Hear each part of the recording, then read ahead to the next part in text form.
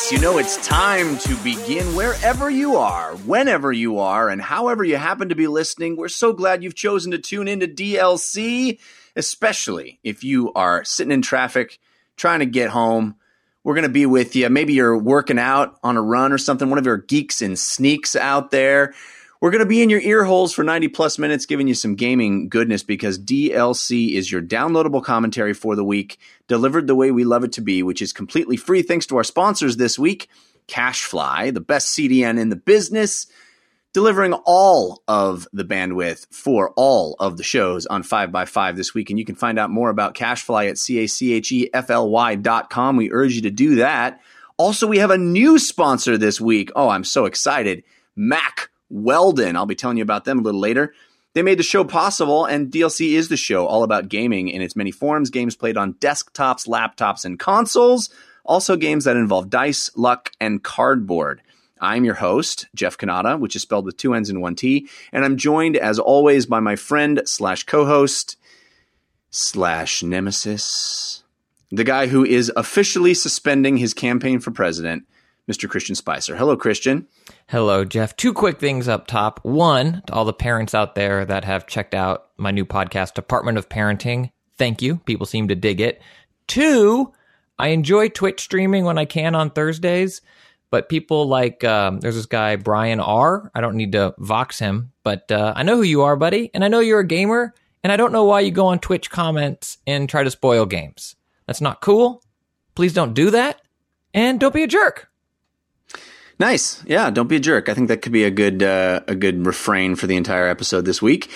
Hey, we got a ton of stuff to talk about. We thought this was going to be the time of year when there's a lull, but oh my gosh, February is exploding with new games to play, exploding with big news. We had DICE this week, the DICE Summit, with a big awards show and some fun talks to talk about.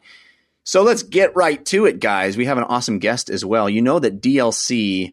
Except no substitutes, DLC is your downloadable Cannata and your downloadable Christian. But this week, finally, DLC stands for Dispatches from a Little Cabin, which is how I might describe a shack. Because from shacknews.com, we have senior editor and our old Weekend Confirmed buddy, Mr. Ozzy Mejia. Ozzy, how you doing, buddy? You know, when we used to do these podcasts, it used to be like on a Thursday or Friday, so I'd always think like the weekend is coming up. I'm not used to doing this on a Monday when there's a full week ahead. But I'm sorry, I know but it's a great way to start your week, man, isn't it? It sure is. It's a great way to start the week. I make sure and try and drop by the live show whenever possible, and it's just great to actually be on. And thank you and Christian for the invite. Absolutely, man. We're glad to have you. It took too long to get you on. We love the stuff that you do over at Shack News. And you did bring up the live show. We haven't had a live stream of this show, which we usually do on Mondays at 11 a.m.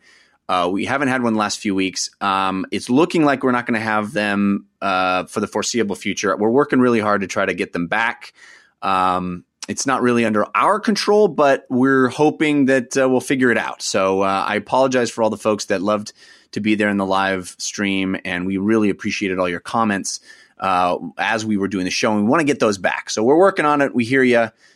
Stick with us, and hopefully we'll get you some good downloadable goodness in your feed. But until we're back, just download us, and we'll hang out that way. Also, you can always email comments. We're going to do much more of that going forward as well, to 5x5 feedback. Excuse me, not 5x5. Sorry, I'll say that again. DLC feedback at gmail.com is the email to use. We have some fun emails this week to talk about, but let's do what we always do and start the show with Story of the Week. Story of the Week, it's the Story of the Week. Story of the Week, it's the Story of the Week. Story of the Week is the part of the show where we make our case for the most important stories that happen in the world of games this week. It's a big week. And you can always submit stories for our consideration using that hashtag DLCSOTW or by visiting our subreddit at 5x5dlc.reddit.com. Cool discussions there as well. Hey, Ozzy, you are our guest. You know how this works. You get first pick. So what is your story of the week? Well, guys, you know that I love my fighting games. I've been into them since I was a little kid. So Street Fighter V was a very big game for me, something I was super excited to get into. I was pretty happy with it. You guys saw my review on shacknews.com, which is up right now. But it's had some problems. I was really hoping that wouldn't be the case, but wow, there have been some big problems with the game at launch, and I didn't see too many like online hitches, but there were just reports all over Twitter, all over the online space going, I can't get into a game, like I'm getting disconnected. Like there seems to be problems with PS4 and PC playing together. Like one version's like ahead of the other in terms of like, online sessions. And that's disappointing to hear just in general, but also because Capcom's had 3 betas. I was really hoping that, three or 4 online betas and they kind of have this stuff worked out. And I guess that didn't turn out to be the case. Yeah, it's baffling, isn't it?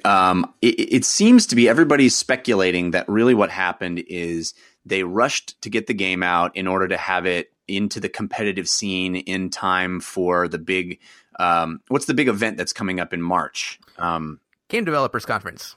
Well, no, not the Game Developers. Capcom Open. The Capcom Open, right. I just hear events, and I'm just like, okay, event, I default to a GDC. No, Final Round. Final Round is what you're thinking of. Yeah, the big fighting game championship there, and they wanted Street Fighter V to be the new game of the year, the big fighting game that everybody is well versed in, and so they needed to have it out before March. I talked about this a little last week, and you mentioned it in your review on Shack News. The game's not done. Just from a feature standpoint, just from the things that you can do in the game, so much of it is still coming later. And they're talking about the game being this living, breathing ecosystem. But worse than that, even the stuff that's in the game, as you mentioned, doesn't seem to be working well. The matchmaking is all weird and borked. They say that they've been patching, and it's supposed to work better now, but my goodness, what a bungled launch. Yet another bungled launch. Christian, what's your take on this? Yeah, we can dive into it a little more on games we've been playing, because I spent some time with Street Fighter V, but spoiler alert for that, I've set it aside until this hopefully promised, fabled unicorn of a March update that's going to fix all the problems. I have my PS3 Tournament Edition Street Fighter 4 Fight Stick. I was so excited that they were going to include legacy support. I didn't even mind kind of the cumbersome way you had to activate it with keeping your DualShock 4 on and going into an option menu. But for me, my Fight Stick would just stop working, 15 seconds into a match after it got going. I hooked up my PS3 and played some Street Fighter 3 and some Street Fighter 4, and the stick works fine. I went online. It seems like I'm not alone in this problem. It's not universal, but it seems like maybe a third to half of the people with that stick have authentication or maintaining an authentication problem. And then the loads to get into a quick casual match.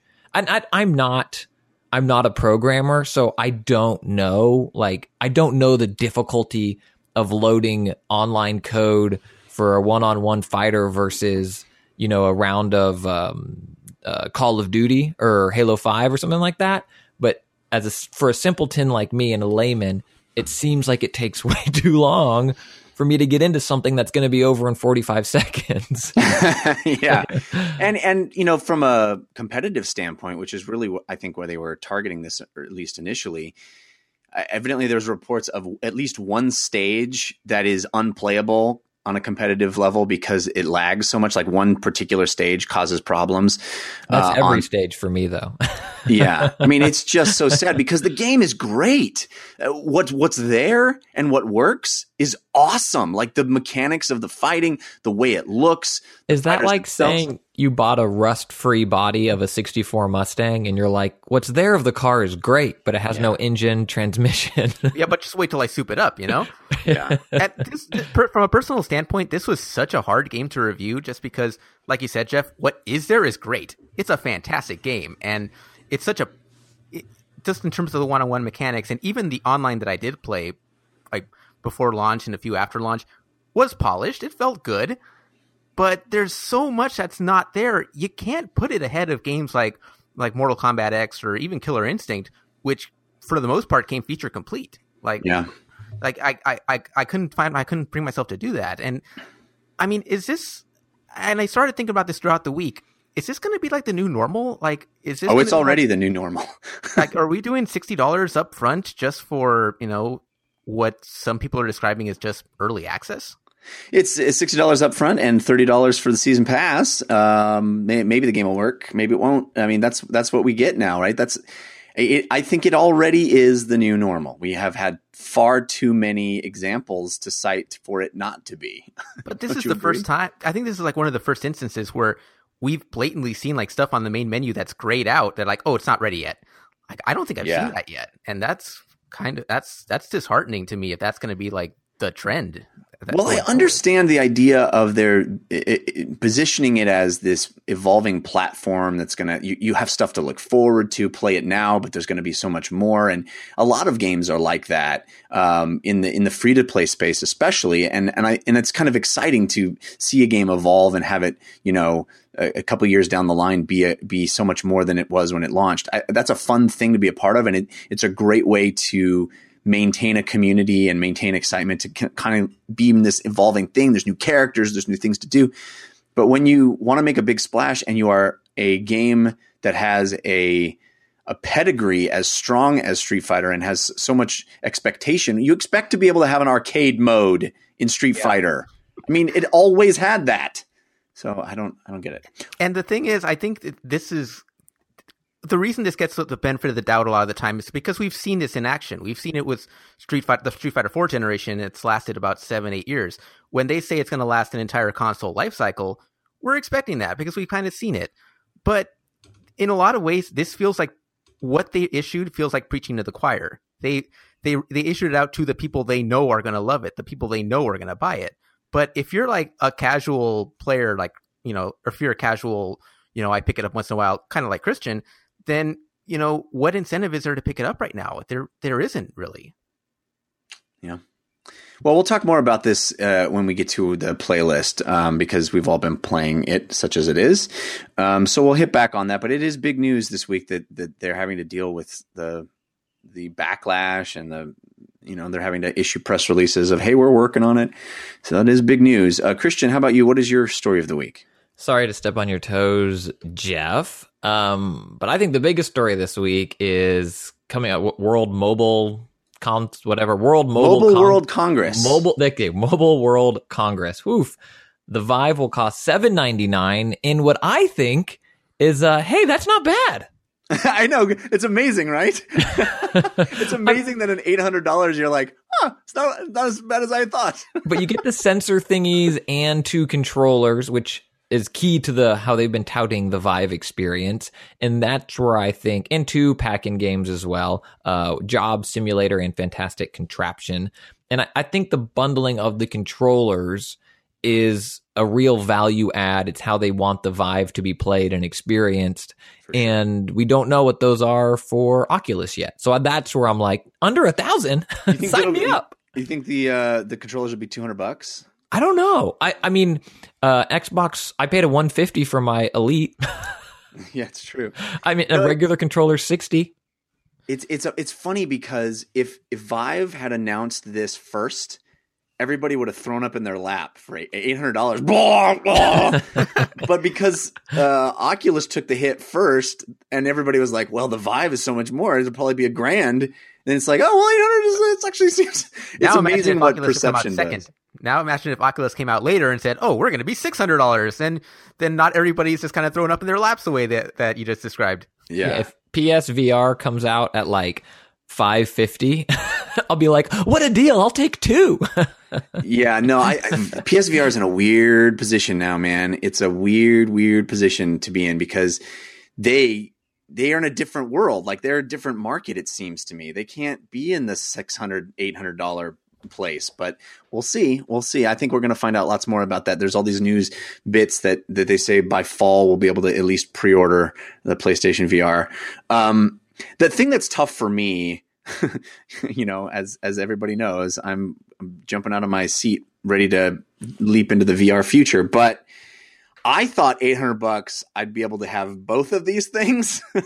And now thinking 600 and 800, I can't justify having both of them. So now it's like, well, does what the Vive offers trump what the the Oculus offers. So do I cancel my Oculus pre-order and get a Vive, or do I stick with my Oculus pre-order, get it a little earlier than the Vive, wait on the Vive? I don't know. I'd love to hear what the audience thinks I should do, because I don't think getting both of them is realistic. Not at launch. So I just don't know what to do. Maybe second generation, it should be easier to get both, but right now you're gonna have to make a Sophie's choice. It's gonna be one or the other. I would go Oculus Now. It has Facebook backing, which, while they haven't released hardware before, your hope is that they will support this thing. The Vive has Valve VR behind it, which seems promising and really cool, but Valve doesn't have the best track record of really supporting and going gung-ho with their hardware that's come out. Why? They could just change the playing field by going, hey, you know those big titles that Valve is famous for? Here's one that's exclusive to Vive. Game over. Do you want to play the next Portal? Do you want to play the next? I mean, it's not going to be Half-Life. I know that, but they could, and they don't even have. It doesn't even have to be Half-Life 3. It could be Half-Life Adventures. It could be Half-Life VR. It could be just a small, short experience that changes the entire landscape. I mean, Job Simulator, I have played a demo of multiple times. It's hilarious. It has a ton of charm. It's really fun. Fantastic contraption. I've read wonderful things about it. I haven't played it myself. I have heard it is very, very cool in virtual reality. Neither of those games is a killer app. Neither of them. They're both really fun, interesting experiences.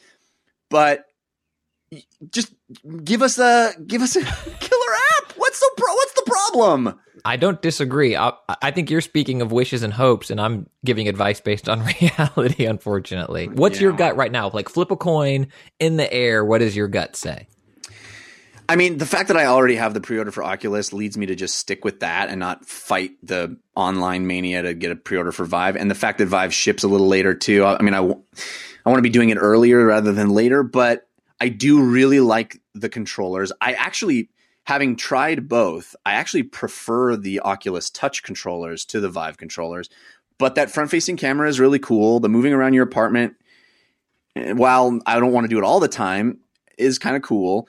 I think my gut right now is leaning toward just sticking with Oculus and waiting on Vive. And also, I think the pack-in games for the Oculus are cooler. They feel like full games instead of just demos. But yeah, and like for the average person, it's going to be, what's the software? Like, what is the software lineup like? And I think for Oculus right now, eValkyrie seems like a much more enticing game than anything else. I mean, having tried that's a more immersive VR experience and a much cooler one than, Job Simulator is fun and all. But, I like the idea of actually getting into like a cockpit of a starship and just going out into space and just getting into dogfights. Like, that sounds like a much cooler proposition to me. For sure. Yeah, for sure. I want to pair this story with another one that was hit this week or just recently. There was a TED Talk that Rekor covered and interviewed, who is it? Kipman over at Microsoft, the guy who's design lead on the HoloLens, is saying now that HoloLens ain't coming anytime soon. He says we could release it now. It's ready. The developer kit that we have out doesn't really feel like a developer kit. It really is much more of a consumer device. But we learned a big lesson with Kinect, where it came out. People were excited about it. We sold 10 million units in 60 days.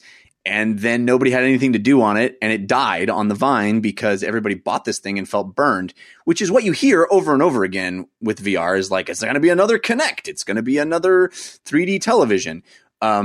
So I think this is a really wise thing that they're realizing is that they can't just put HoloLens out. He says, right now, if you bought a HoloLens, you have about 12 things you can do on it, and that's not enough.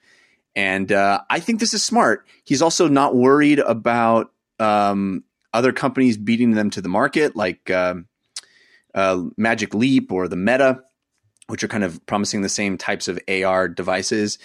I think this is really smart. As much as I think HoloLens can be cool, I don't think it's super cool now because of the narrow field of view, at least when I experienced it.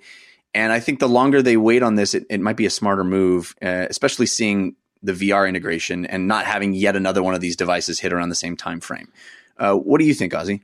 when he says that it's ready to release now, like, in what condition is it? I mean, you got to kind of be careful with a statement like that, because yes, he could release it right now and it could be like the Kinect on Xbox 360, which was kind of a mess. It wasn't responsive. It didn't really work with a lot of the games. The games that were there were completely unsatisfying. So yeah, maybe it is better that they just hold off and get something a little closer to Kinect on Xbox One, which is a sharper peripheral. It's a lot more responsive. I think it would and completely abandoned. Yeah, and completely abandoned. And the reason for that is they released Kinect on Xbox 360, and there was just so much backlash towards it that it wasn't worth supporting anymore. So maybe it is better that they just sit on this for a little bit and just get a software lineup out there, get a consistent software lineup out there. Go up to developers and go, hey, we'll give you like a 3-4 year dev cycle with this. Like, don't rush it. Just work with the software, learn it, take a couple years, work out all the kinks, and by the time it is ready, I think it'll be something that'll be a lot more palatable to the consumer. Yeah. Christian, you agree? Yeah, I mean, I always applaud people waiting to release a product for when it has uses, and I love cool tech. And Microsoft, I think, has made some really cool tech that never saw the light of day, as shown. The Surface, the original Surface table, when that thing was shown, that was mind-blowing. They had it at Disneyland in like the updated House of Tomorrow, and you could play with it. And, whenever that was shown 10 years ago now, I mean, it was incredible. And the projection room, the Kinect projection room, that thing looks incredible, but not every incredible thing needs to come out. And I like the fact that they're like, hey, this is dope. It needs to be doper. Yeah. I 100% support that. Yeah, I think it's a smart decision. And we already have 3 VR goggles coming out in the same calendar year. It's going to be a bloodbath. As we already could tell from me having to decide, which I didn't want to have to. I think the only reason that people might get a little bummed out is because that Minecraft, the Minecraft demo actually looked pretty impressive, and it's sad that we're going to have to kind of wait for that, because the idea of getting into Minecraft on that level is pretty cool. I mean, I would love to do that someday. I'm sure there'll be. I think there already is an Oculus Minecraft mod that lets you play Minecraft in Oculus, so. Sure, that'll happen at least for full VR, but not the AR implementation that they were showing.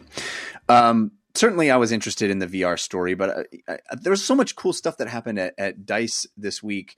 One of them is the announcement that Warren Spector is coming back to game development. This is a luminary in the PC video game space from when I was a kid. He designed some of the greatest games of all time, including System Shock 2, Ultima Underworld. He is a visionary. Deus Ex. What's that? The man behind Deus Ex. The man behind Deus Ex, the original Deus Ex. And indeed, unfortunately, the most recent thing he developed was Epic Mickey and Epic Mickey 2, which are not good games, and unfortunately, and really sadly. And, I wonder... I hate to say this, even speak it out loud, but there is that thing of the visionary who is revered and then given so much creative control because everyone just reveres them. See also George Lucas, see also whomever you want to say from other media. Paul. Revered. Oh, nice. Well done. Okay, Jeff, but let me throw this name at you. What about George Miller? Someone that can reinvent himself, the way he did with Mad Max Fury Road. And that was one of the names that came up in one of the comments of the original story that I wrote for Shack News was, can he be that visionary that kind of just reinvents himself and completely reinvents the genre again? Like that could be a more optimistic way to look at it. Oh, I'm certainly remaining optimistic. I as burned as I was by Epic Mickey, which I couldn't have been more excited about him dealing with the Disney universe and having sort of a playground like that. I really thought that game was going to be special, and it turned out to be really, really underwhelming. Even the sequel, which improved slightly, was not good. But he is reteaming with Paul Neurath, and joining Other Side Entertainment. They're making System Shock 3. They're also making the spiritual successor to Ultima Underworld, but evidently Warren Spector is only advising on that project, not working directly on it. He's really concentrating on System Shock 3, which I think can be a real special project. Of course, we're not going to see it for several years because they're just starting to work on it, but it's pretty awesome that he's coming out of basically video game retirement. He was just teaching. video game design and is now actively working on this. So you're optimistic, Ozzy. Yeah, the Junction Point developer studio closing down was, kind of his time to just take some time out. I remember he said he was really burned out after Epic Mickey, just because that was took such a toll on him mentally and psychologically that he just kind of needed to take some time away. And now that I think that he's taken a step back, kind of gotten a chance to recharge his batteries a little bit, I think he'll have I think he'll be good to go now. And I think this is something to really look forward to. I certainly am. Christian, did you ever play the System Shock games? Were you into those? My older brother was into them more than I was, and kind of just based on age and sitting down and playing. I remember loving him telling me the story of them in the lore, but I never, when I went back to experience them, gearing up for BioShock and stuff, I felt like they did not hold up for me for where I was as a gamer. Yeah. But it's pretty cool news, I think. I'm very excited that basically this is one of those things that's made possible by Kickstarter. Like these guys are kickstarting these old projects, getting the teams back together. And I feel like based on his comments at DICE, Warren Spector really is going to approach this and try to create something fresh and interesting and not just rehash the old games, but really make them as important to now as those old games were to their time. So I'm hopeful. And too much time has passed anyway to kind of just rehash what worked in 2000. Like you kind of got to move it forward a little bit. Yeah, absolutely. Hey, Christian, I got a question for you, buddy. Uh-huh. I have known you many years now, and I've never asked you this question. Boxers or briefs? Trunks. Trunks? Yeah. What? Mm-hmm. You're a trunks man? Yeah. You put your junks in the trunks? It's like a boxer. For people that don't know, it's like a boxer brief, but shorter on the leg. So if I wear not painted on skinny jeans, but tighter than bootcut jeans, and they don't ride up on the jean and they stay in place and they're not as snug as a brief. What are you? I'm a boxer man. Boxer all the way. I do wear briefs when I run because you don't want stuff happening when you're with the boxers that can happen when you're running. I'll just say that. For anyone who's ever met Jeff and Christian, this is quite a mental image right here. Yeah. Well, the reason we're talking about it is because we have a new sponsor, and it's Mack Weldon, which is a seller of awesome, high quality boxers and briefs and trunks, underwear, socks, basics, really, really cool high end stuff. And I think it's something that we don't think about enough. The coolest thing about this, guys, I have to really say this is a sponsor who didn't give us anything to read. They just asked us to try their product and talk about it. And I think that is the coolest thing because Christian and I both did. We both got stuff from MackWeldon.com. And we tried it out and it's really, really good stuff. I far too much in my life don't pay attention to the little details. I don't like go and buy nice underwear for myself. I wear the stuff until it has holes in it. My boxers have holes in them. And I'm so lazy. I buy the 3-pack from Costco or whatever. And there's a palpable difference when you wear quality stuff. You feel better. The details, like my wife notices, it actually is better stuff. What was your experience, Christian? Well, I've been not known that they were going to be a sponsor, but touting their stuff and the idea. I love the idea of men's basics. I've said it as finishing moves, or that's we can confirm as at the end parting of gift. Parting gift. Thank you for. I feel like weeks or maybe even the year now. I love simplifying your wardrobe. I've been touting. I think I've said get new underwear on the show. Last week, I think I said a pair of Vans slip-ons, which are different. But it's the idea of you have a hoodie that you love. You can wear it every day. You get new underwear that fits you well and doesn't ride up. You can wear it all the time. An undershirt that's classic and you never looked at a picture of James Dean in a dope t-shirt and jeans and thought, oh, he looks outdated.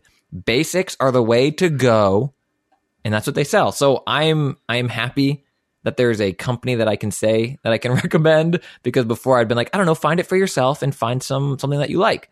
But I've been wearing my Mack Weldon hoodie for a week now, and it's great. It does its job perfectly. It fits. It's warm. It's comfortable. You can wear it every day. These guys sell underwear, socks, shirts, undershirts, hoodies, sweatpants, and they're all super high quality. The coolest thing about them too is that if you don't like your first pair, you can just keep it and they'll refund your money. Like that's how much they think that you'll dig their stuff. We can give you a 20% off code. So all you got to do is go to macweldon.com, put in the promo code DLC. You'll get 20% off. I hope you do because these guys are a new sponsor and I think this is a very useful thing for our audience. So check it out. Just go to macweldon.com, use that promo code DLC, order yourself a couple pairs of boxers or some socks or a t-shirt. See how much nicer you feel. I honestly am throwing away all my old boxers and getting nice stuff because it really does make you feel good. My wife notices. It's great. I'm wearing honestly, the underwear right now. Christian is wearing the underwear right now. There's a mental image for you. Trunks. Christian in trunks now. Trunks 2016. Trunks. Make America great again. Trunks. All right. So thanks for Mack Weldon for sponsoring the show. We appreciate it. Hey, couple other things I wanted to talk about real quick. The DICE Awards happened at DICE, as they do. And I thought it would be fun to talk about some of them because like some of our favorite games got awards. Christian, Ori and the Blind Forest got an award. It got Outstanding Achievement in Art Direction and Outstanding Achievement in Animation. So I'm sure you're happy about that. I'm very happy. Can I throw a tangent that's related, but still it's a slight left turn? Sure. Dear any award show or panel at E3 or GDC or whatever, I would love to host your event, and I would do a bang-up job at it. I just want to throw that out there. That goes for two of us. Yeah, man. I'll be right there with you, buddy. And I am a comedian. And I love the individual who hosted the DICE Awards. He is one of the nicest people and so funny and so talented. But I also think that a lot of these award shows and E3 presentations, you don't need to be funny. You're a host, you're a hype man, and you get the show up and running. All I'm saying is if anyone wants to give me a chance, or Jeff, we'd be great at it. We would. We're dying to do it. I did hear you guys lobbying to host the PC gaming show a couple of weeks ago. So yeah. We'd knock that out of the park, Ozzy. About that. Yeah, we would. We would. It would certainly be a more exciting show than last year, but I won't go any further. Well, that's not hard to accomplish that. But no, I know nothing against. No, of course not. Yeah. No, the hosting was the best part of the PC conference last year for what they had to work with. Hey, any reaction to the awards? Fallout 4, of course, the big winner at Game of the Year. I did see a lot of eyebrows raised for Heroes of the Storm getting strategy/simulation Game of the Year. Well, it's a simulation of fantasy characters being sucked into a nexus and having to fight against towers that spawn human beings. I mean, obviously, that's what that is. I think a MOBA is a strategy. Absolutely, yeah, it's a strategy. I mean, are we at a point where it's almost time to kind of like split that type of game off into its own category? Or? Maybe, or maybe it's just that good that it's better than games that aren't even in its category. That's how good Heroes of the Storm is, guys. This is very true. I haven't had a chance to jump in, but especially since they issued the Li Ming nerf. Like, she got nerfed big time a couple weeks ago. Hey guys, Christian here. Sorry. We had a little internet problem in the middle of the episode and we lost some of the audio, unfortunately. Nothing earth-shattering. It was the end of Story of the Week. We talked about the DICE Awards some, and then we transitioned into the playlist.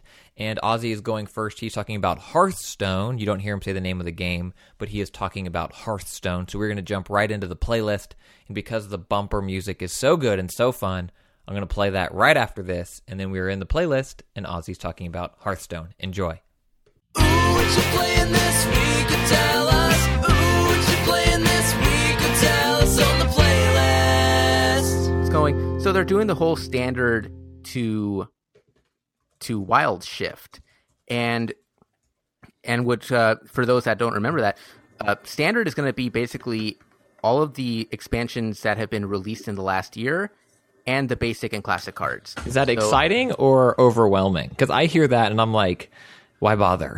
It's for me, it's a relief in terms because once I've been losing to a lot of those Naxxramas or Goblins versus no cards, the ones that I feel like kind of like a little bit overwhelming, a little bit overpowered. I'm just like, oh, well, you're not going to have that toy to play with in a couple of weeks, so we'll see who's laughing then. And just find a couple of new broken toys to play with. So in terms of balance, I think that's probably the best thing they could have done. And it actually inadvertently wound up fixing a lot of the more broken cards, like Mysterious Challenger was just kind of an overwhelming Paladin card in terms of like it calls down all your secrets. You can play it with a lot of like the other Goblins versus Gnome cards and like get an overwhelming deck. It's not unbeatable, but it's something that you're going to run into a lot. And the fact that this kind of fixes that by removing a lot of those cards, it's a little bit refreshing. It makes me feel a little bit better about jumping into a ranked match. The thing that I'm a little more excited about is how it's going to affect the competitive aspect of the game, because we're seeing a lot. I watched the tournament qualifiers over the weekend, and a lot of those cards that were used are going away. And I'm actually really curious to see how it's going to affect the competitive aspect going forward. Like that's gonna be interesting for sure. Yeah, I mean, it's definitely following the Magic the Gathering model, the tabletop, collectible card game model, and having these restrictions and narrowing the card choices down. And the fact that they can do that digitally, it makes it much more efficient. It's going to be interesting to see how that changes the meta overall, as you're saying. It's pretty cool. And I do like that they're going to, from what I'm hearing, give you a little bit more of a mana boost for dusting off the cards that aren't going to be usable anymore. So that way you can just kind of go ahead and craft a few new legendaries, craft something out of the Grand Tournament, or craft something out of the Classic mode. It's not going to kill your deck. It's actually going to, if anything, test how good you are at building those decks, because a lot of those cards are still viable. A lot of the Classic cards are very viable. Yeah. Especially on the Druid side, and I'm actually looking forward to that nerf coming, because there are still nerfs coming down the line, especially if you're a Druid player, and I can't wait for Savage Roar to get its day to finally get wrecked. It's interesting, man. I know I've said it before, but I only have room in my life for one Blizzard game at a time because they are all consuming, and Heroes has completely destroyed Hearthstone for me, and I feel bad about it, because hearing you talk about it, it gives me that wistful remembrance of joys that I've let go away, sadly. Did you play? Did you jump back into League of Explorers? Oh yeah, I did play that. That was awesome. That was a great expansion. So much fun, and it's affected the game in so many ways. You're seeing Bran Bronzebeard and Reno Jackson just played constantly, and the way that they're implemented in certain decks is actually really clever. I'm enjoying seeing the synergy, and I'm enjoying seeing what players have come up with and finding new ways to not break the game, but at least make it more to their advantage. Yeah. Very cool, man. I feel that little itch, that little Hearthstone itch. You also playing. Well, you're saying you have room for one Blizzard game. What about Overwatch? Well, I don't have room for Overwatch, man. I've been playing a bunch of the beta, yes, but every time I play that game, I go, this game's not for me. All right, queuing up for another match. I'm playing it because my friends are playing it, and because it looks really pretty and it plays real smooth, and there is some joy to it. It's just, it really isn't for me. It's not the game for me. Is it the 6v6 type of thing that's kind of turning you off a little bit? No, or is it just... it's that I've never been a multiplayer first person shooter guy. I don't like dying and not knowing why until I see the kill cam. I don't like the fact that I can come around a corner and get sniped from a dude who's in a position way above me. That just never happens in a game like Heroes of the Storm. I always know why I died. I don't know. It's if you die in Heroes of the Storm, most of the time you did something stupid. I mean, there are times when they just played better than you, but that's 95% of the time for me. Well, and when you die in a first person shooter multiplayer game, it's just sort of part of it. Like that's just part of it. It just happens. And I don't know. I have a hard time with that. I think it's the same principle for both. Is once you die, you kind of learn to adapt a little bit. Like if you're getting sniped and you're a healer character, you're kind of learning to hide behind the walls a little more. Or if in the case of a MOBA, if you're dying because you rushed in, don't rush in. So it's a matter of knowing when to kind of adjust your strategies and when to adapt. Now you're a Team Fortress guy, right? But you're playing Overwatch. I am. Team Fortress is my baby. Like I've been playing that since launch, and it's the reason that I've been a console gamer my whole life, but Team Fortress made me go out and get a PC and go play on that version because that was the only one getting updated. So it was interesting to go from Overwatch from the beta to what looks like a much more visually polished game with its 6v6 team mechanics, and then suddenly see a post on our Shack News chatty boards going, "Hey, we're all going to play Team Fortress tonight." You go, all right, I'll jump into this. And TF2 just, it's aged remarkably well. I'm still surprised at what a fun game that still is, even with like the new weaponry and like everything else. But I will say that there are places where it hasn't aged so well. Like, I like that Overwatch has introduced that player progression system, and it's basically like the normal Blizzard system, like something you'd see in Hearthstone or Heroes, where you do your daily quest, you get your loot boxes, and you open it up, and you're like, oh, I got a taunt, or I got a spray, or I got something cool like that.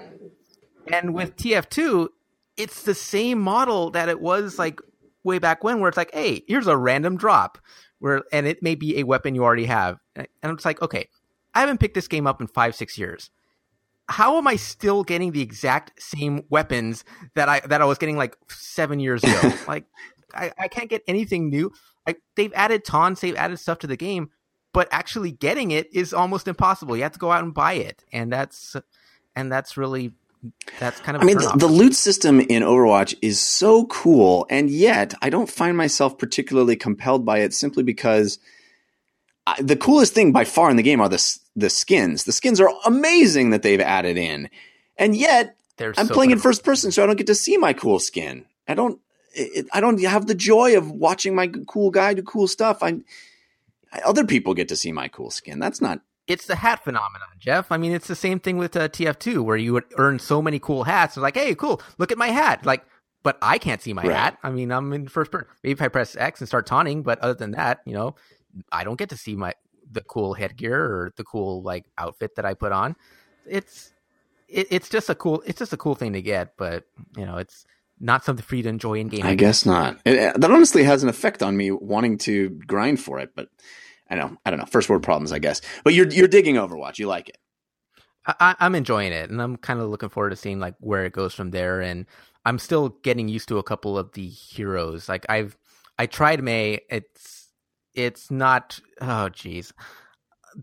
I like the idea of a Mr. Freeze character, but so far I'm not doing very well with her. I'm actually much better with Lucio in terms of like being able to buff the people around me and being able to work to not just be a competent healer, but also be able to hold my own on the offensive end. Like, that's the thing that's been missing from a lot of healer characters, is if they get cornered, they're pretty much dead. And that's actually the case for a few of the other characters. Zenyatta is that kind of character where if he gets cornered, he's kind of defenseless. Yeah. But someone like Lucio's got some pretty good firepower. I definitely recommend anybody. I've said this to people that have gotten into the game. If you're not super comfortable, the first character you can play is Lucio. It's the easiest to understand. You aren't just healing. You aren't. What's the angel character that just does the healing beam? Is it Mercy? Yeah, I don't remember. You aren't just Healy beam person that's just running around sort of being superfluous. You actually can participate in the fights and also heal and also buff, and knowing when to pop those things is really fun. So yeah, he definitely is a great character to start with, in my opinion. And I guess the other big difference between the two games is matchups matter in Overwatch, since it is just 6v6 and there are like 18 characters. So actually having a certain team out there, it's kind of like Heroes of the Storm in that sense, is you have to be able to play the matchups. And with TF2, you can just pick anybody and just be fine. You can even have an entire team of heavies or an entire team of heavies and medics and just kind of be okay. Yeah, it's going to be interesting to see how that game continues to evolve also. So, because it has had huge changes already. I mean, at just as recently as BlizzCon, they were like, the only skins we're going to do are sort of in-game, in lore, consistent with their history. And it's like, no, now we have crazy Jungle Cruise guy. And it's not like Hearthstone in the sense that Hearthstone's like, basically Earth 2 Azeroth. Right. Like, Overwatch is just going to kind of just play around with the whole thing. And they have an entire console generation, or not console generation, what am I saying? They're going to have like about a 10-year life cycle to play with this stuff. Sure. So, Christian, you've been playing Street Fighter V. I know we talked about it a little bit, but I know both of you guys have been playing it a bunch. Do you want to hit on that again briefly? Yeah, so my thoughts on Street Fighter V is, as I'm playing it, I'm wondering and I know Dive Kick tried, but like what can recapture and mainstream the 1v1 fighter?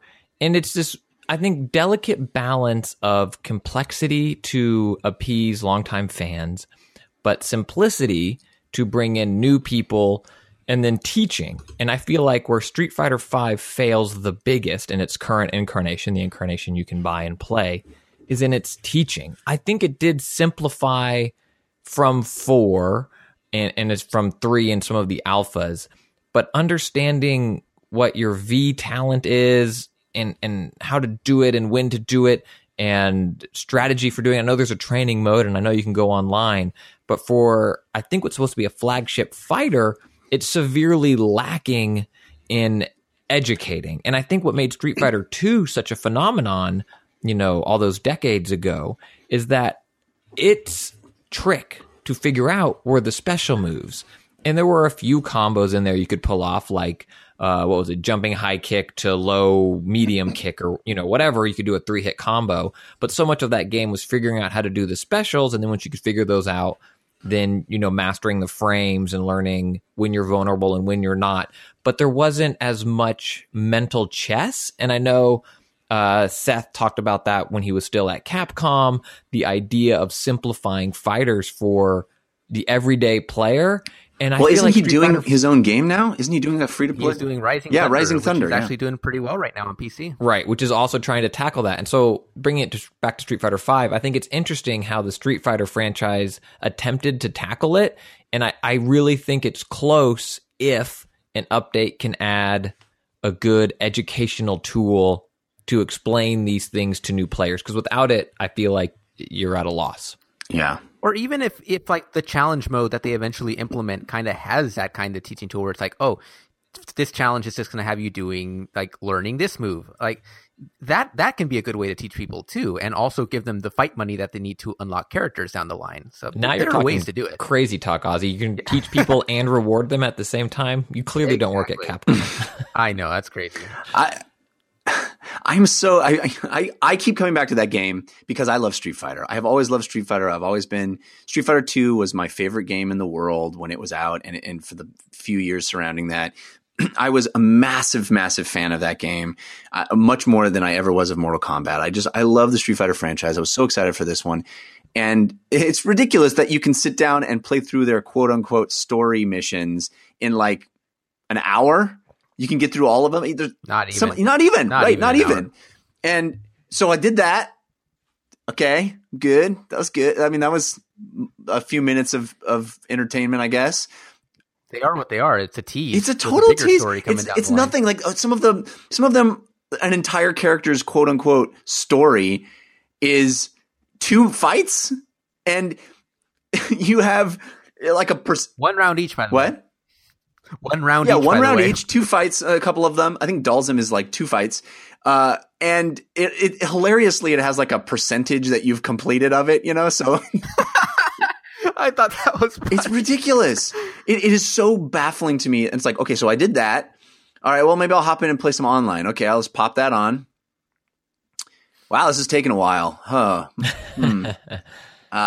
You can play survival, but that's also 1 round. Yeah, each. I mean, it's ridiculous. Like, what do I even do? I want to be playing this. What do I even do here? What do I do? Give me something to do. It goes back to that whole preaching to the choir thing, where they basically released it to have it ready for the Capcom Pro Tour, which is great for them. But what about everybody else? You know, I mean, you can't just release solely for your base. Yeah. I mean, that's going to hurt you down the line.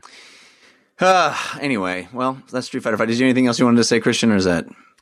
No, I mean, I think that I'm curious if other people disagree and they think that it is welcoming to new players. And I think it's a really interesting, if devs are listening, any of our developer friends, you can chime in anonymously for sure and just let us know how you handle that, you know, keeping your fan base happy while welcoming new players at each big installment too, because it's a difficult challenge, I think. Yeah, I feel like the tutorial aspect is like an afterthought. It's something that comes later down the line. I know Killer Instinct has been playing with that idea for like season 2 and season 3. It's just like offering more tools to teach new players, but it's never really available like out of the box. Yeah, which is interesting. Christian, what else you got on your playlist?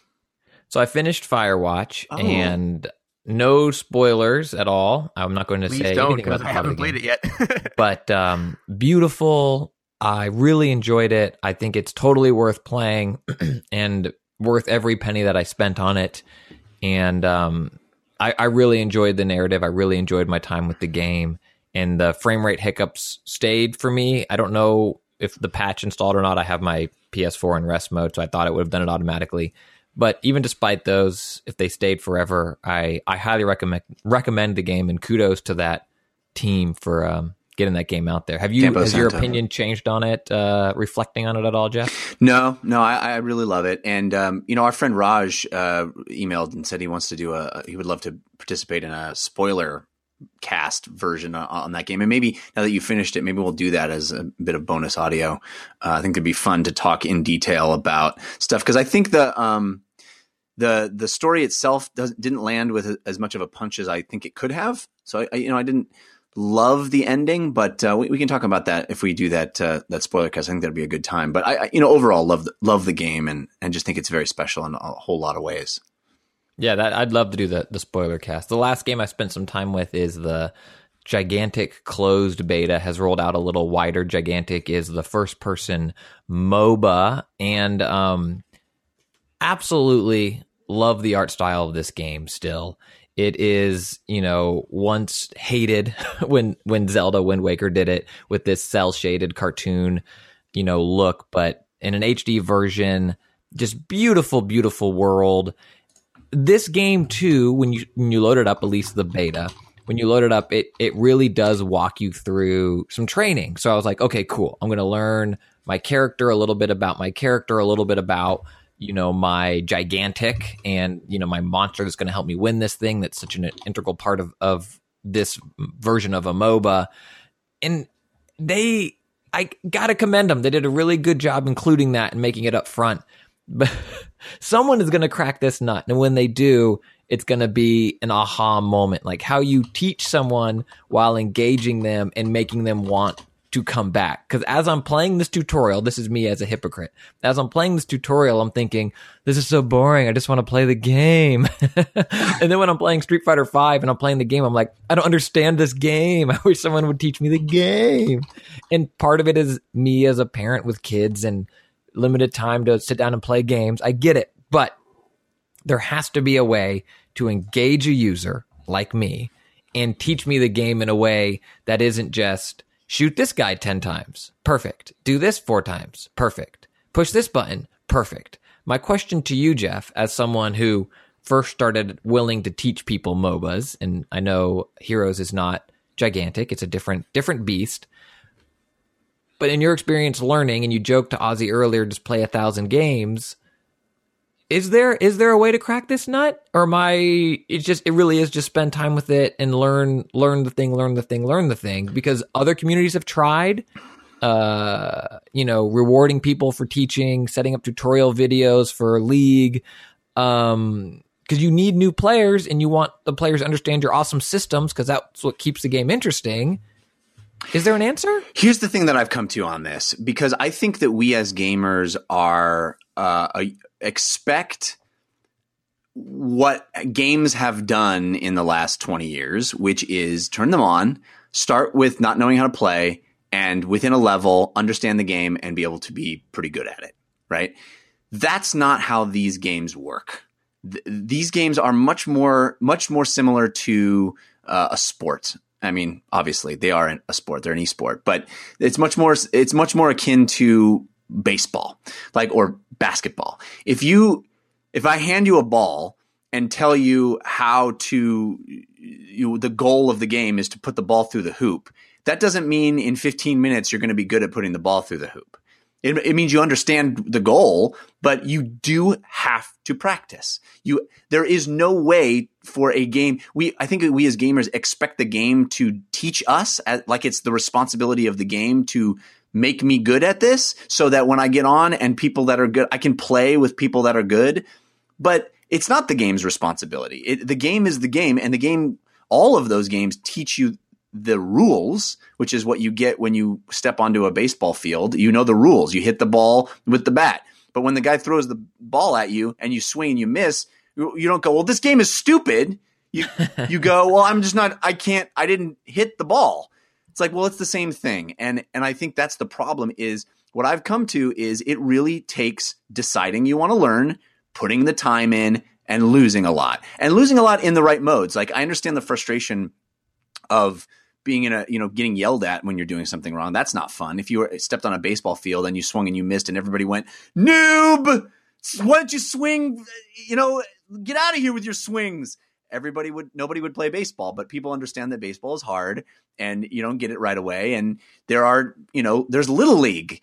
You don't jump into, a competitive game, before you try, playing with your, beginners. So there are modes that are the right place to learn and lose and do things over and over and over again. And the rewards are as rewarding as it is to get good at a sport. It is, I'm not saying I'm going to be in the big leagues.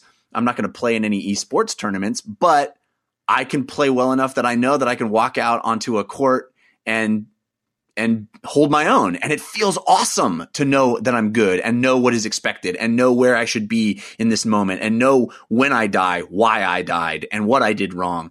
All of that stuff is extraordinarily satisfying, but it only comes, like everything else in life, from experience and from doing things over and over again.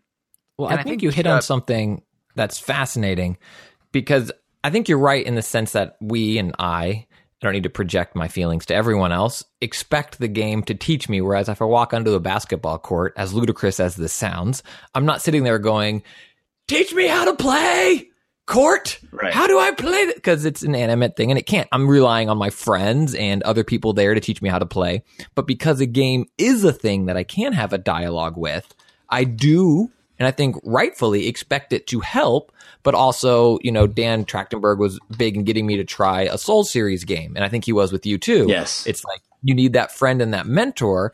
But I hope that there's a way for that mentor and the game to work. I'm interlocking my fingers. No one can see. To work together in a way that is more encouraging, the same way playing pickup or playing T-ball for the first time is with a coach who's giving me an orange slice and a Capri Sun. Yeah. No, Have you dove into this, Ozzy, at all? I mean, I know Hearthstone and whatever, but like, are you someone who looks for training in games, or you just dive in and you figure it out? With the MOBA, for sure, it's something that I definitely try and get at least an idea of what I'm doing. But it's interesting that you bring all this up because now I'm remembering when I spoke to some of the developers at Capcom about Street Fighter V way back at EVO, where basically the mentality is they want to give you the tools to learn the game. They want to give you the tools that if you put in enough time and enough effort to learn the systems, you can get good at the game and you can do pretty well. You can win a couple of matches. You can even, potentially be great. The goal for the developer is to make sure that the system isn't broken, that there are certain aspects of the game that if you go up against it, you lose every time. That's the goal of the developer. So it's interesting that. I mean, I think you're right, Ozzy. I think what people are saying when they say, these games are hard to get into and I need, what you're actually saying is it sucks to lose over and over again. And I totally agree. It does. I don't like it when I jump into Overwatch and I lose over and over again. I don't like it when I'm playing a first-person shooter and all I do is get shot in the head and I don't know where it came from. I get it. And when you play a lot and you get better and you understand how to avoid those things and where the map is and how to not have that, you get better. But I don't think it's the game's responsibility to make a situation where at every skill level you aren't going to lose. I think it takes understanding that these things in a competitive environment are trial and error, and there's going to be a heck of a lot of error. And you're going to have to if you want to get better, play against AI and understand how things work and play, get in situations where it doesn't hurt so much to lose, but you can lose and that's okay.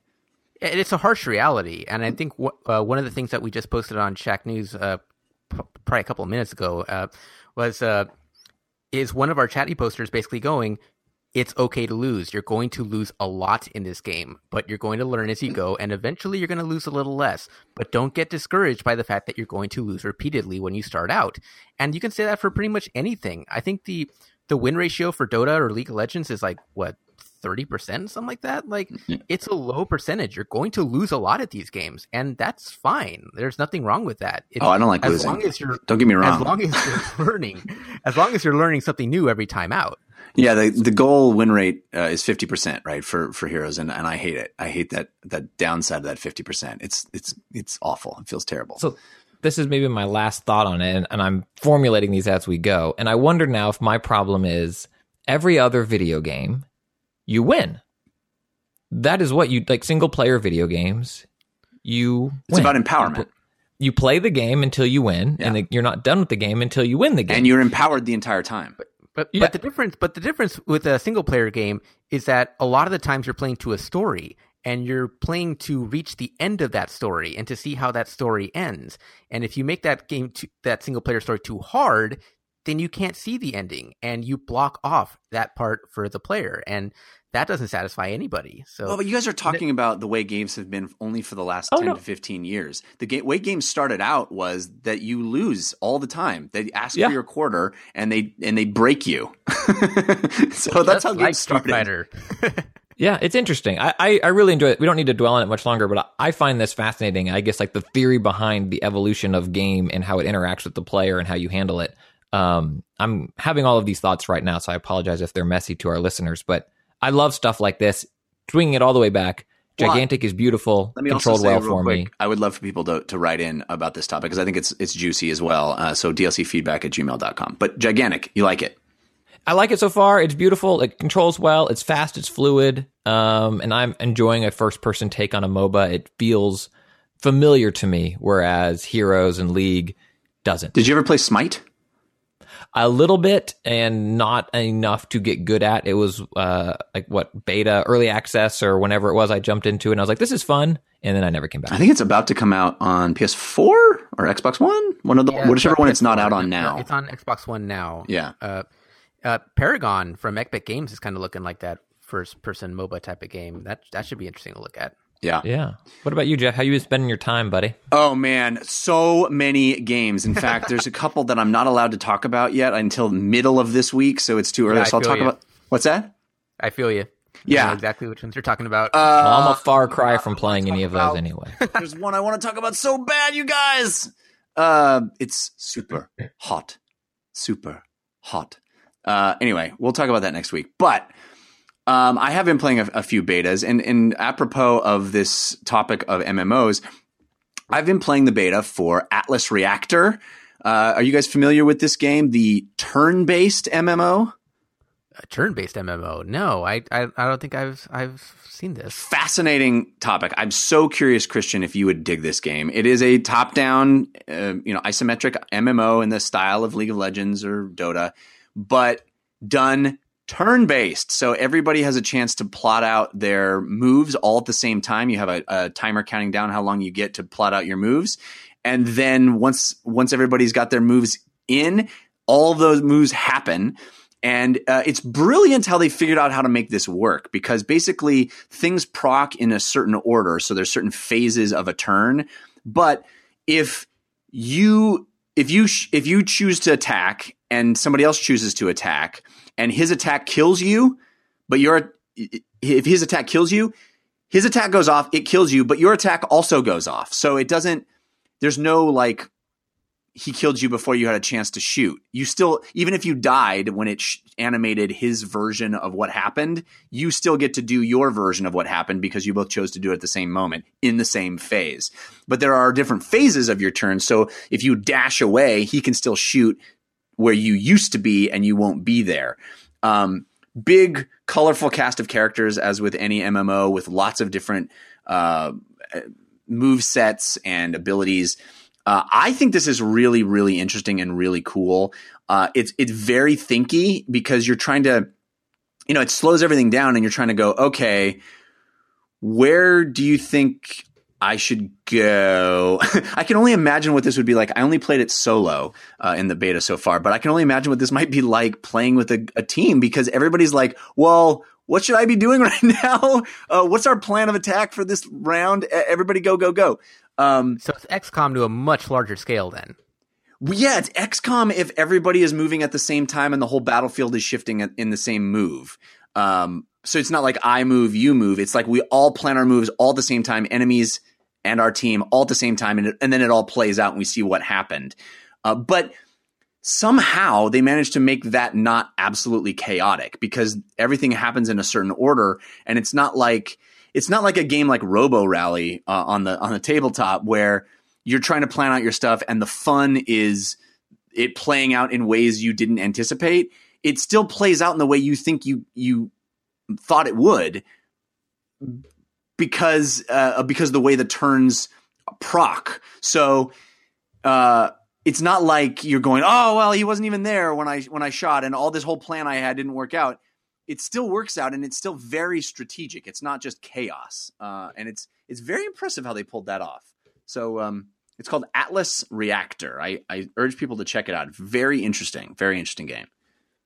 It sounds exciting, and I don't know if that's more stressful or less stressful than watching it all unfold. Because is there a moment of nail biting, or how fast do the turns happen? Or are you kind of sitting there going? They happen pretty quickly. Also, you still respawn like you would in any other MOBA. So, you're used to those types of games like XCOM where if you die, you're dead and that's it. But the first time I died, I was like, oh, and there's like respawn in one move, and I was like, oh, I'll be back. That's cool. That's awesome. Yeah, it's very much a MOBA, even though I basically was playing like team deathmatch mode. But it allows for things like there's a character that does like all ricochet shots. So it lets you like line things up and plan things out, and you have enough time to do that, but you're not enough time to sort of belabor the point and feel like you're just sitting around doing nothing. And everybody's making those decisions at the same time. So once you're done, pretty much everybody's done. It's cool. That's pretty cool. I like that people are exploring this space more and more, right? And trying to carve off their niche and tinker the gameplay instead of just saying, oh, this is what it is. Yeah. A couple of other betas. I tried the Black Desert Online beta, which is the new MMO that you've probably seen screenshots from the character creator, because they released the character creator on its own, which is by far the most impressive thing about this game. Not because the rest of the game isn't impressive, but because the character creator is insane. Have you guys seen this stuff that somebody created like a almost picture perfect version of like late stage Michael Jackson?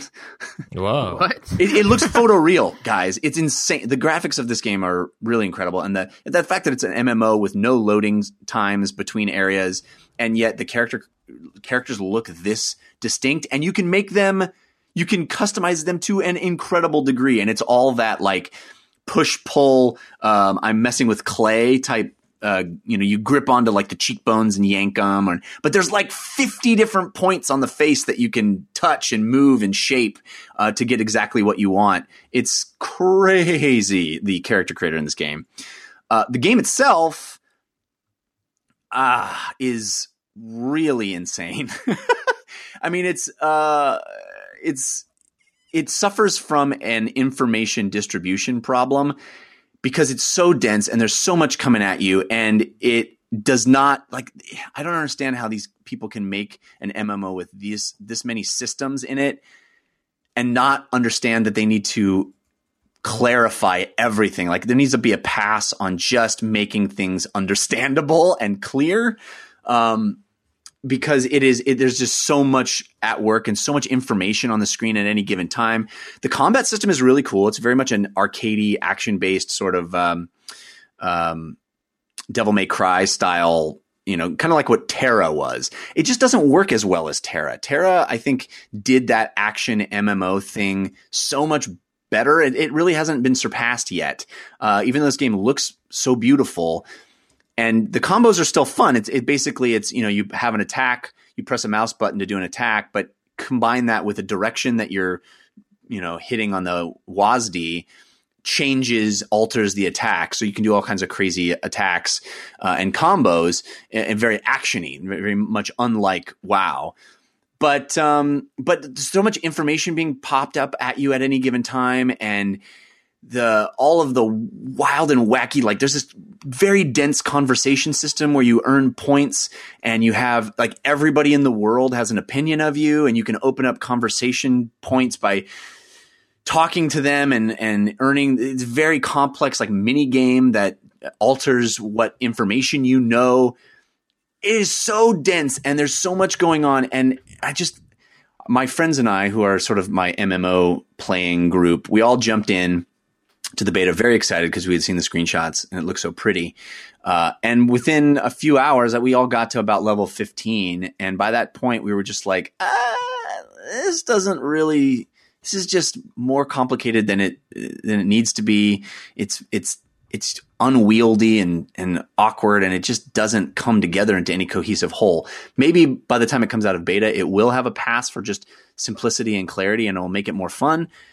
As of right now, we jumped over to another free-to-play MMO and played a bunch of Blade and Soul, which is another sort of Terra-esque action MMO, and we had much more fun playing that.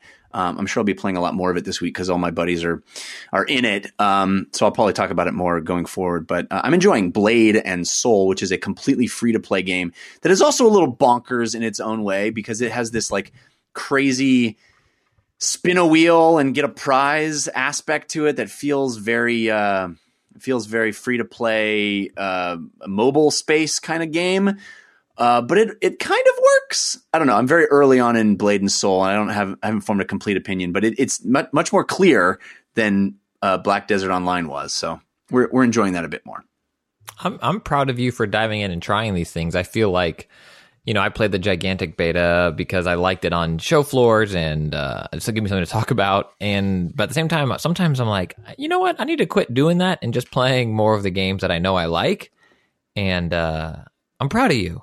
Oh, thanks, buddy. I have this group of guys. It's the old TRS crew that we just, for some reason, what's fun is playing MMOs. We started with WoW, and we've just played pretty much every MMO that's come out. We gave some time to, and I realize, this week I was kind of thinking on that phenomenon and going, I get why people play Destiny, because the game itself has very little to do with it. It really is like as bad as we kind of felt Black Desert's beta turned out to be. We just really, it wasn't clicking with us. It kind of didn't matter because we were all just hanging out together. And at Blade and Soul, like these MMOs, there's not much going on. You go, you get your quest. We're not really invested in the story. We're just hanging out. It's just more about hanging out together on chat, and doing something together. And I get the Destiny thing too. It's the same phenomenon.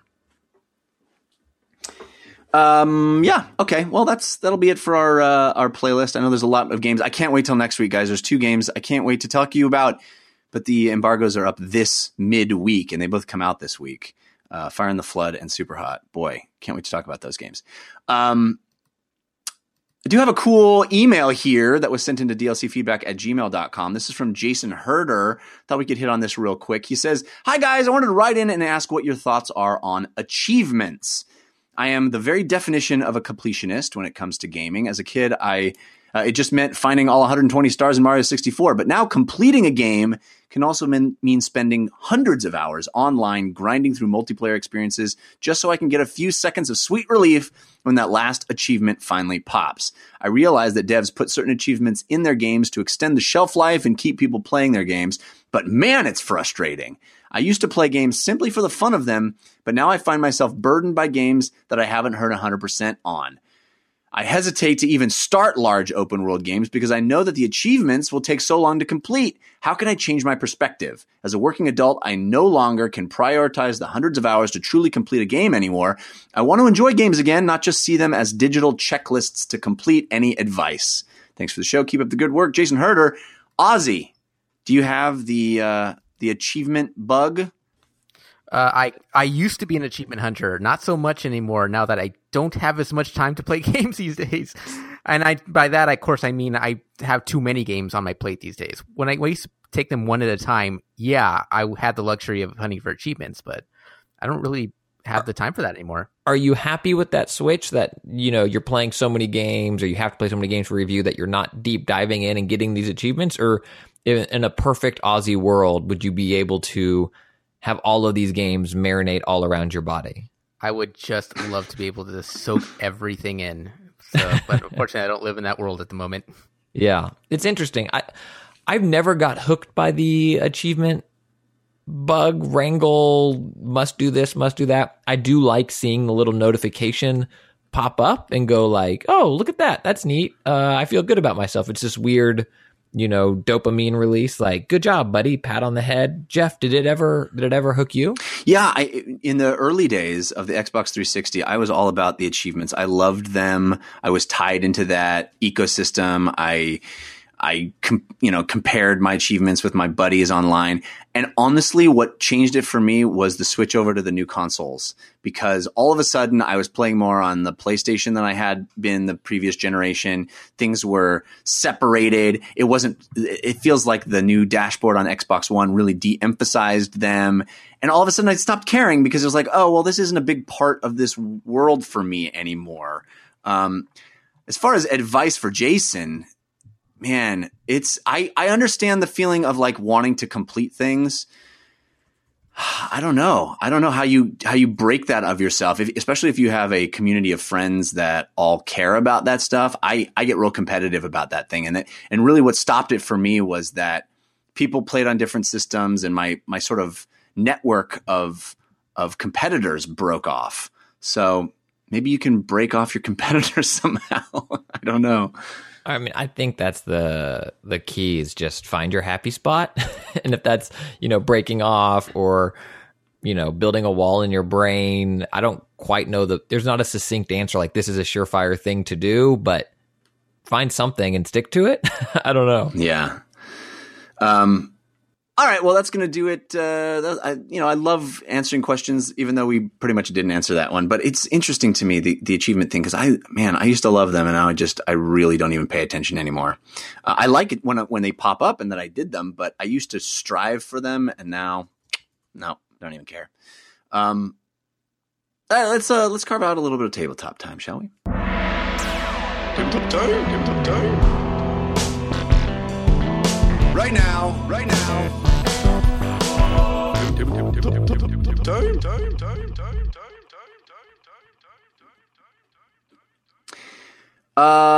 Hey Ozzy, do you have any board games that you've been playing? Are you a board game guy, Ozzy? I haven't had a chance to play board games, but I do like board games. I just haven't played any lately. Yeah, time is the hard part, I think, to carve off. I'm with you and haven't really been able to carve off a ton of tabletop time, but I do enjoy them as well. Jeff, what hot picks do you have? Time is the main issue for me in regards to finishing Pandemic Legacy. You guys have heard me talk about the campaign that I've been playing of Pandemic Legacy, which can be as many as 24 total games and as few as 12. We are somewhere in between there. And the holidays happened, and we sort of hadn't played. We were into October, I believe, because there's one game, as many as two, but as few as one game per month in the campaign of Pandemic Legacy on the calendar in the game, that is. And we had gotten up to October in the game, which we played in December, and then had all kinds of stuff come up, holidays and traveling and all kinds of stuff, and we couldn't get our group act together. We finally did.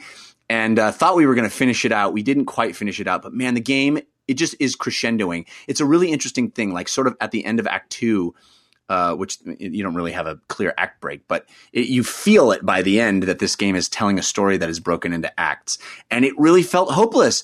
There's a box in Pandemic Legacy that you only open if you lose 4 games in a row. And we lost 3 in a row. And we were like, well, this is really depressing that we lost 3 in a row, but if we lose one more, maybe we'll be able to open that box and see what is in there.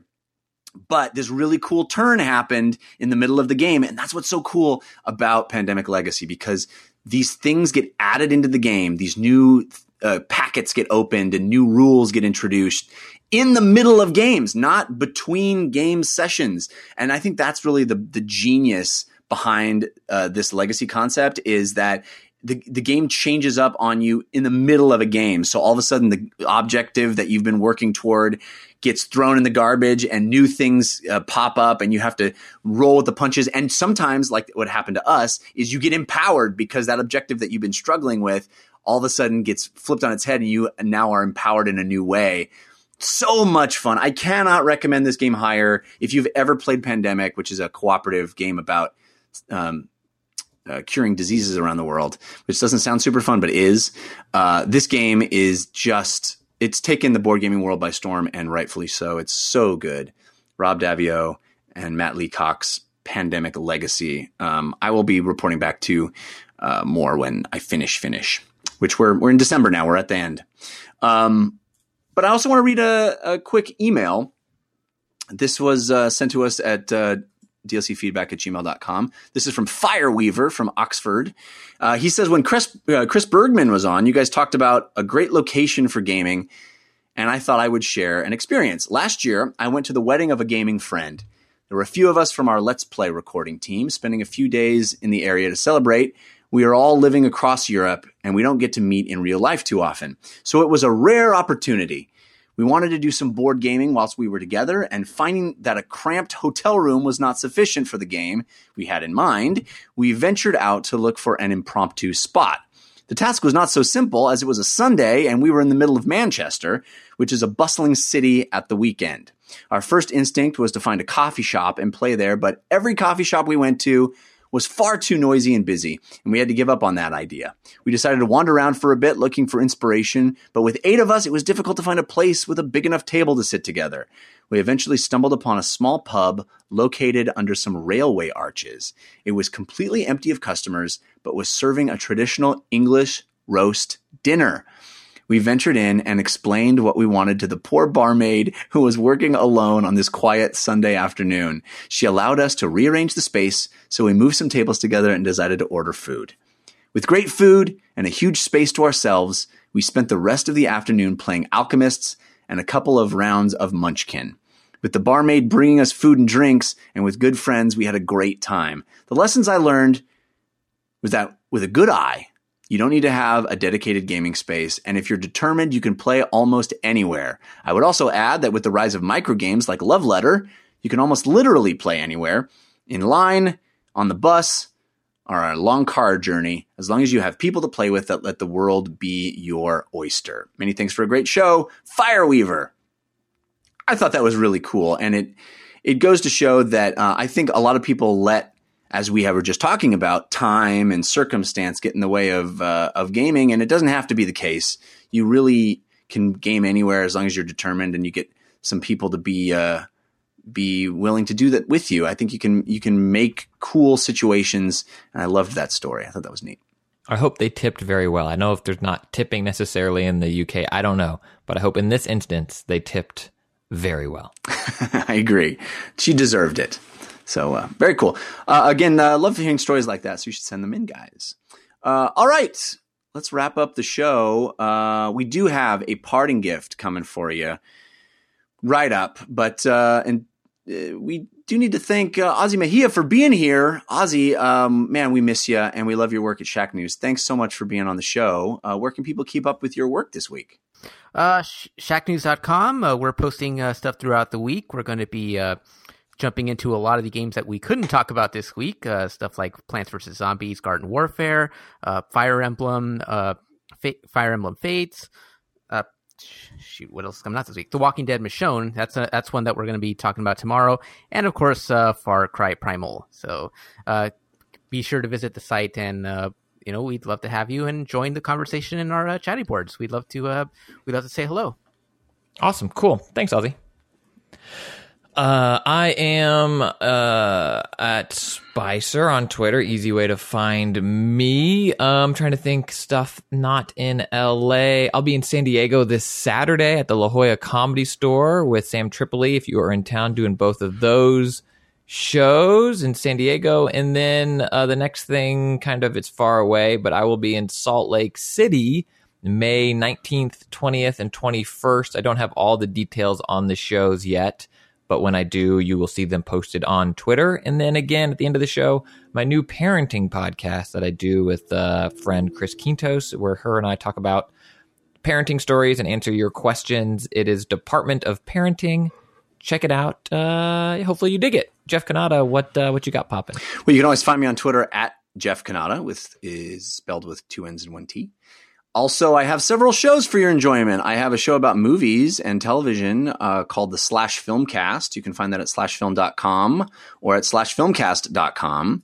And I have a show about technology over on CNET. It's a video show. It's really fun. In fact, this last week we had an expert come in and tell us why that cool discovery about gravitational waves meant anything, like what it even means. I was really proud of that. It was fun. So check that out over at tomorrowdaily.com. And then, of course, the comedy science show that I do with Anthony Carboni is called We Have Concerns, and you can find that at wehaveconcerns.com. All right, guys, let's get into it now. Our parting gift. Hey, give us a suggestion of what to do this week. Give us a parting gift. This is your parting gift. Ozzy, do you have a parting gift to give the people, something to get them through their week? First off, I want to thank Christian. I want to thank you and Jeff for having me on. It was an absolute pleasure. It's always fun to do stuff with you guys, and it's been way too long. So other than that, it's funny. I actually don't have much of a parting gift this week, but I just want to wish the best to all the DLC listeners out there, to everyone out in the internet that's giving this a listen, and just hope to do this again sometime. Yeah, dude, that is the best parting gift, and you are one of the best dudes. It is far too long, and hopefully we will see each other in person again soon. I'm just continuing on the comic book train, and the all new, all different Avengers, I think is what it's called. I should have known the title, but it is. It is great. It's Miles Morales. Iron Man, of course, is always there, and Falcon as Cap, and it's really fun. Miss Marvel, they've really, I think, played the interaction of having teenage characters back in the Avengers again, and so far it has been a series that I am really, really enjoying. So if you like comics and it's an easy jumping off point with a new number one, as Marvel likes to do, all new, all different Avengers has been great. Jeff. Yeah, very cool. Ozzy, man, it's so great to hang out with you. We should have had you on way sooner, and it's fun bumping into you at shows. Mine is The Witch. Have you guys heard about this movie? It's real scary. It's really good. It's really, really quite good. If you're into horror movies, this is my favorite kind of horror movie, i.e., no jump scares. It's not about jump scaring you. It's not about grossing you out. It's about getting under your skin, and it certainly does that in a myriad way. It is, my goodness, so creepy and so well shot and so well realized. It takes place in like 1660, which is already sort of a creepy time to be in, and it's out in the woods. It's a creepy place. It kind of reminds me of The Witcher, not just because it shares, the witch part, but like just sort of being in the woods and have scary animals around and needing to hunt and needing to get food. And I like movies that make me think about video games and make the worlds of those video games seem even more real. And I think The Witch does that really well. It's pretty intense, but really cool. And we'll also be talking about that more on the Slash Filmcast if you want to hear me talk more in depth with spoilers and stuff too. All right, that's it. That's going to do it for this episode of DLC. Thank you to Ozzy Mejia, Christian Spicer. Thank you to Sean Madigan and his wife and Patrick L. for providing really cool bumpers for the show. Thank you to everybody that downloaded the show. Hey, why not tell your friends about it? Help spread the word. You can always refer them to our website, or maybe give us a review on the iTunes. That's fun too. That's always helpful. We'll see you next week. Until then, think about what you put out into the world. Make it a better place.